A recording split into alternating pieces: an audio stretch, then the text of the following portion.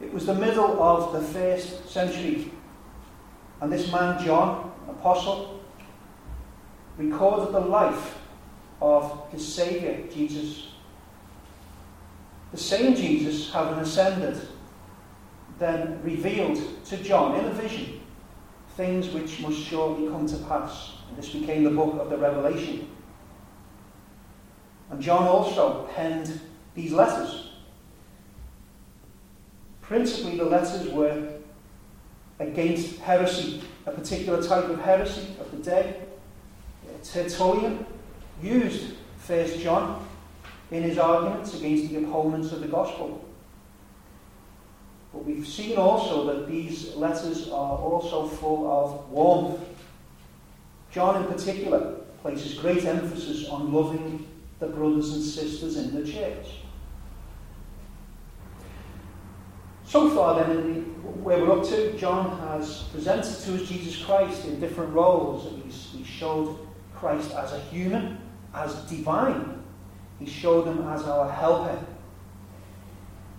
He's presented him to us as our sacrifice and also our Lord and Master.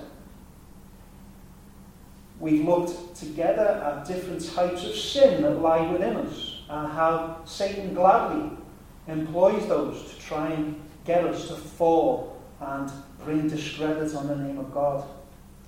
And we also examined what Antichrist meant and defined them. And then last week we came to a difficult passage about sin, which we've just read. If you're a believer, you cannot sin. And we proposed that the best interpretation would be to recognize that there is a new creature that is united to Jesus. And insofar as it's united to Jesus, it is sinless.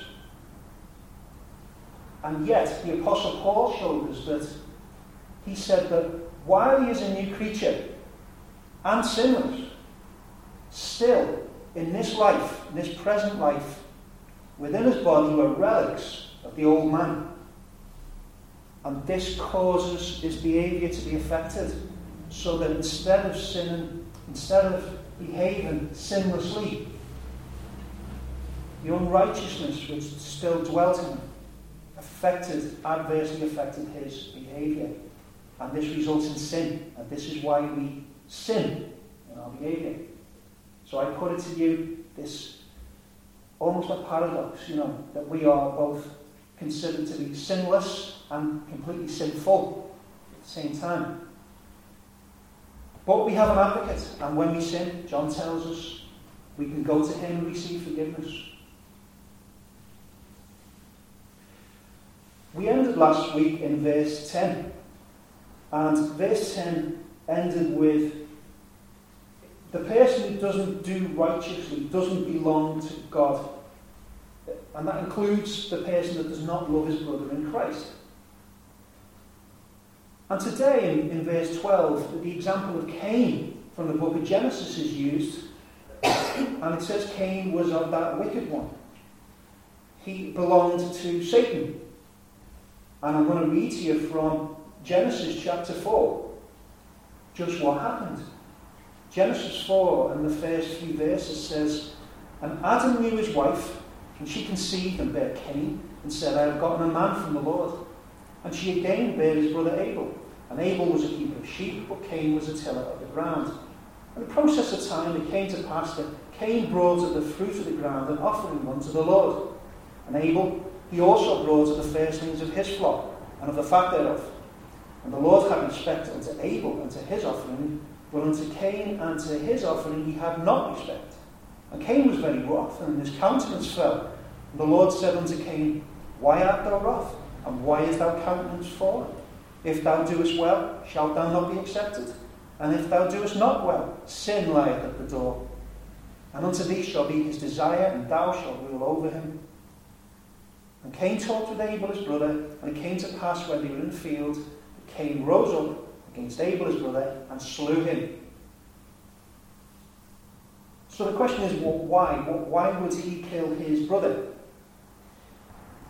It tells us here in Hebrews chapter 11, it says, by faith Abel offered unto God a more excellent sacrifice than Cain, by which he obtained witness that he was righteous. And so, why kill Abel? Because Cain's works were evil and Abel's were righteous. Now, I imagine Cain had thousands of opportunities to kill his brother throughout their lives thus far. Had he a personal vendetta against his brother because of the way he walked, or the way he chewed, or something, and he just hated them and wanted them dead? Why hasn't he done it so far? It is because of this particular incident. Something happened here. And what happened was, the righteousness of Abel was highlighted, and the unrighteousness of Cain was exposed. So we can see then that really Cain hated righteousness itself more than the person of Abel. He hated righteousness. And so it is that Cain can be considered as a type of this world. It says in verse 13 that the world hates us. Marvel not, John says, my brethren. Don't be surprised if the world hates you.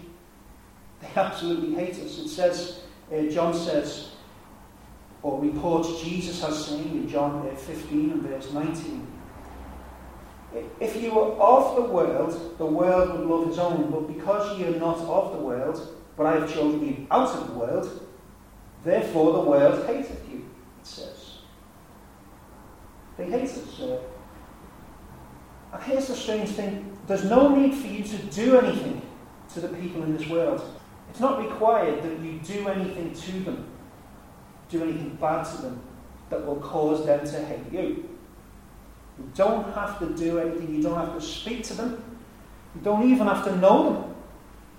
You understand that it's your very existence that they don't like. It is your very existence in this world. I remember meeting someone for the first time who'd heard that I was a Christian. This girl came with someone else and visited my home, and she began to rant and rave about Christians, the church, God, all this. I mean, it was quite venomous as well. And I thought, well, where did that come from? She doesn't know me. So what is it she's railing against? She's railing against God, really. People just hate God. That's the truth. They hate God. Jesus said again in John's account in chapter 7, verse 7, the world cannot hate you, but me it hateth, because I testify of it, that the works thereof are evil. It's really God they hate. The thing is, they really want to kill God. That's what it comes down to. The world wants to kill God for the most part. And if there was some way that God could come to this planet, they would kill him. Well, hang on. That actually happened, didn't it? God did come to this planet in the form of Jesus Christ. And they killed him. It may have been by the ordination of God, but man was responsible for the crime of killing the Prince of Life. So they killed him. And now he's resurrected and gone back to glory. And so the world has no target anymore. How can they attack God? How can they kill God? They can't. You, my friends, are the next best thing. You, the representatives of God in this world, are the next best thing. And so you'll do, as far as the world's concerned. All over the world, the most persecuted people today in this world are believers on the Lord Jesus Christ. They don't go around killing people. They don't go around doing evil and thieving and stealing and committing adultery. No, they are killed because of the world's hatred for God and his righteousness. You see then, I want to impress on you that your very existence is a constant reminder to the people of this world that there exists some higher moral standards out there that they know that they don't meet. Your very existence in this world is a daily torment against these people. And I don't care whether they're your friends or your family, they would like you to fall. You see, you are just a thorn in their side, just you having this righteousness. I spend a lot of time, as you know, in the country. And so I go on these farms and we see all these green fields with all these lovely white sheep running around. And sometimes we go in the winter. And in the winter, sometimes it snows. And the snow comes down and covers the fields. And then you notice something strange. All these white sheep don't look very white anymore. They look off-white. In fact, they look dirty. We can think of those sheep like the people in this world. And so all they want, really, the world, is for that whiteness, that pureness, that righteousness to disappear. Your very spiritual life exposes their spiritual death. Let's not forget also Satan. Satan also hates God. And he also hates the very holiness of God. And again, he can't harm God, but he can go after you, the next best thing. And so he hates us. He hates us, and here's the sort of shocking, really, irony of it all, is that the better you behave, by which I mean the more Christ-like you become, the more good you become, the more Satan hates you. So, naturally speaking, you would think that people who go around wanting to do good things and loving other people, including their enemies, which is what the church is, naturally speaking, the world and everything else like Satan, they should all love us. They should all think that these people are great. We want them in positions of power. Why is it that they take, if you like, the best people in the world and don't put them in positions of authority, but try to kill them? Hatred of God. And every time you take a step forward in a Godward direction in your Christian life, Satan will be onto it. He will know about it. He knows all about New Road. He will have seen that there is maybe some optimism here that wasn't here maybe a couple of years ago. And people are thinking differently now, maybe rejuvenated, and Satan will not like that. He will already be aware of it, and it would not surprise me if he has already drawn up plans for each of you and for me to try and bring this down, to try and cause division. And so you may find that in the months or years to come that you will have thoughts which you think are your own thoughts, but are likely to be from Satan, who wants you just these small things, just occurs to you that person hasn't been as kind to you as they should have been. As a Christian, they should have shown more thoughtfulness. So you become dissatisfied. Or you might even say, this guy in the pulpit is just his way of speaking, the way he dresses, the way he talks, the way he holds his hands up in the air. I don't like it. And so dissatisfaction comes in. Dissatisfaction turns to bitterness, which can turn to hatred. And so you can see, brothers and sisters, how we have to be on guard all the time. He will not leave us alone. He won't. Okay? He's not a bogeyman who jumps out the cupboard. He is someone who tries to make you sin. And he will try to make you dislike the brethren. Watch out for it. In verse 14, there's a litmus test here for a litmus test for the believer. We know that we pass from death to life. How? Because we love the brethren. Seems a bit simplistic, doesn't it? That's what it says. Now you might think, well, I love everyone. There's no one I hate. Well, great. But it's easy to say that. If you are the subject of some opposition from within the church, let's say someone you know who's a believer, and you suffer because of them, they could malign you, backstab, they could verbally abuse you, tell lies about you, and assuming those people are believers, well, it's possible that we may end up really, really disliking those people. And dislike is just the beginnings of hatred. It's just stage one. If they are believers, if you've been unfortunate enough to suffer at the hands of another believer at all in your Christian life, then you need to just rethink. Think about this. That person's good enough for God. Is he therefore not good enough for you? Do you have higher standards than God? Are you more wise than God? No one would dare say that, surely. So if this person's good enough for God, he should be good enough for us. So this opposite, this hatred that we've spoken of. Verse 15 says something quite shocking, that whosoever hateth his brother is a murderer. No murderer can have eternal life. Murder. Listen to this, what Jesus said in Matthew 5 in his Sermon on the Mount. He says, "You heard that it was said by them of old time, Thou shalt not kill, and whosoever shall kill shall be in danger of the judgment.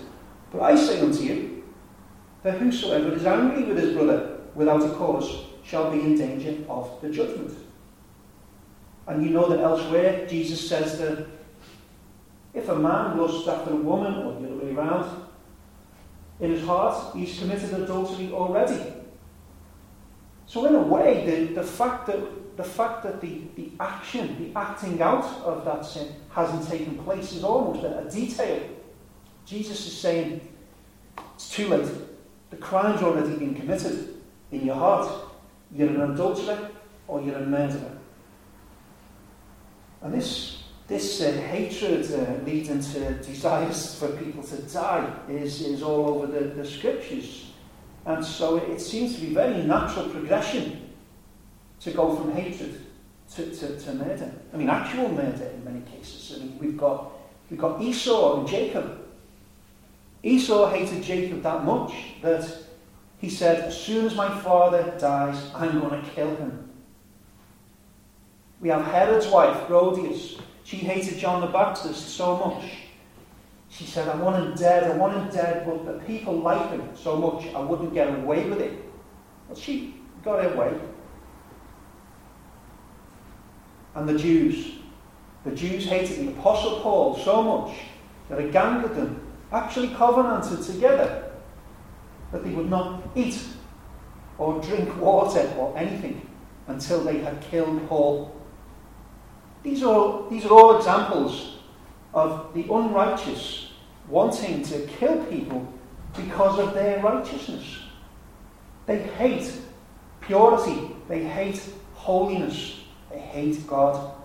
So far be it from us that we should align ourselves with those wicked people by hating our brother. We have in verse 16 something quite remarkable. It tells us how we can see God's love demonstrated to us. Verse 16, hereby perceive we the love of God, because he laid down his life for us. He laid down his life for us. So, yes, he was killed by wicked men.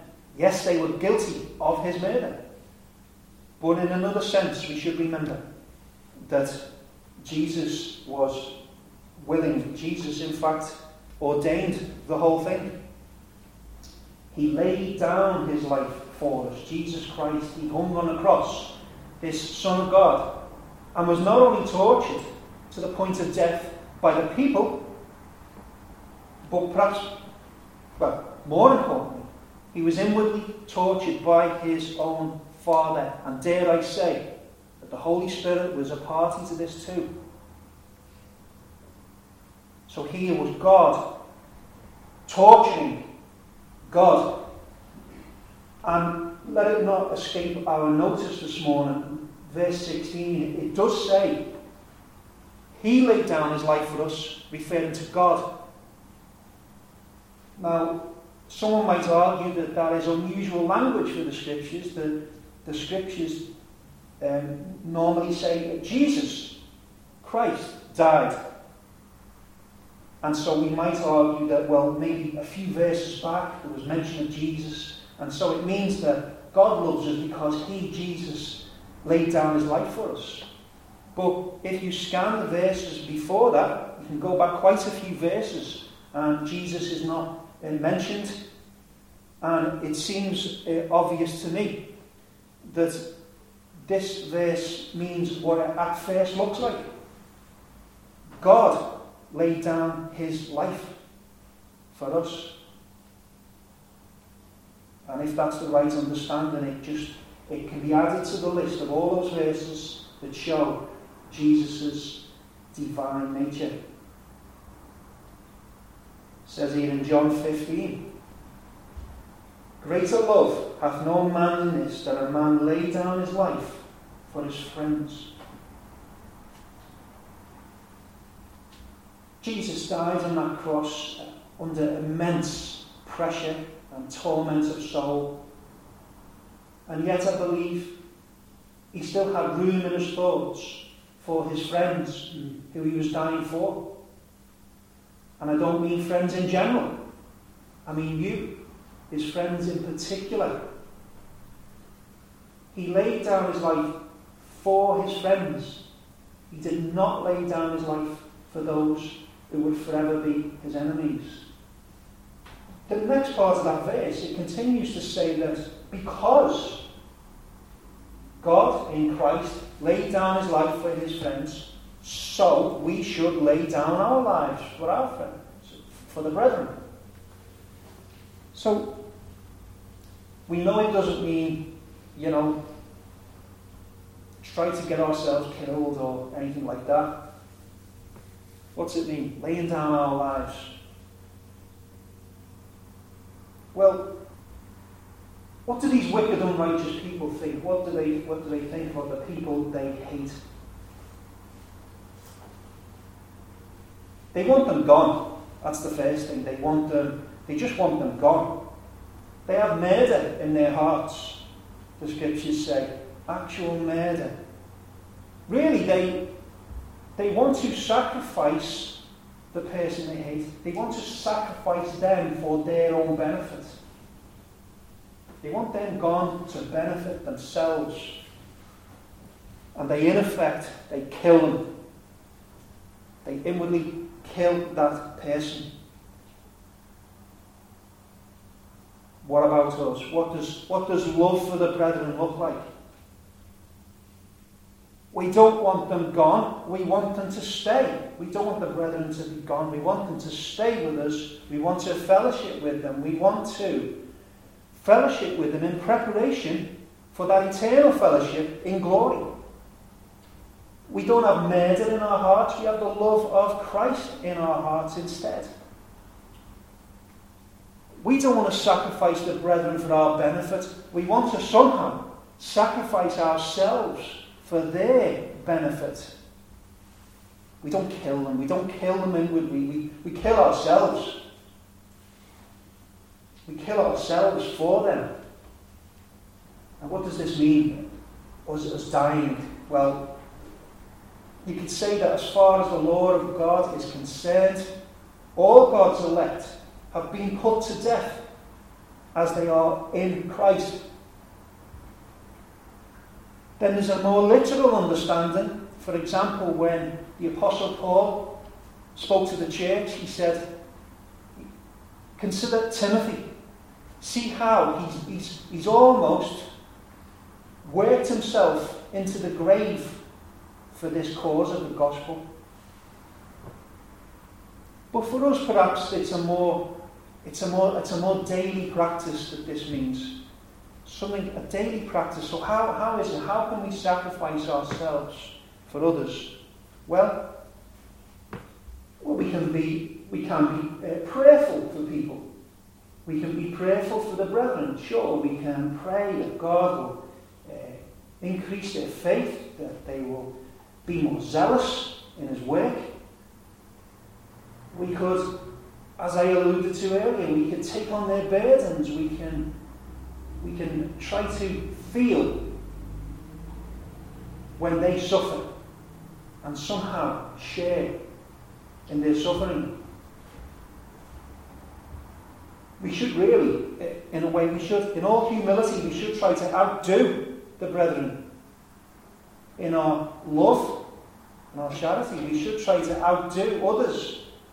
But this love for the brethren is not always restricted to those sorts of concepts. There's material ways we can help the brethren. Very real, concrete ways we can help the brethren too. That is, if you're in a position to help someone practically, then you should do it. It says here in James, you'll recall this, it says, if a brother or sister be naked, that is, insufficient clothing, destitute of daily food, and one of you say unto them, depart in peace, be ye warmed and filled, notwithstanding you give them not those things which are needful to the body, what doth it profit? I mean, it's not just good wishes that God is looking for here. He doesn't want you to just, say, oh, the Lord bless you. And I'll say this as well. Prayer, in these cases, is not good enough. Prayer alone does not impress God. So even that very righteous practice of going to God, approaching his throne, and pleading on behalf of another brother is not good enough. If in fact you are the answer to that brother's prayers, that brother is short of money and has no food, and he's praying for an answer to that, and you've got cupboards full of tins of food, and you say to God, Lord, I'm blessed with all this food and he has none. Lord, will you help him? Will you send him some food? What's God going to make of that? He wants you to go in the cupboard, fill the plastic bag, and take the food to him. And pray. And pray for him.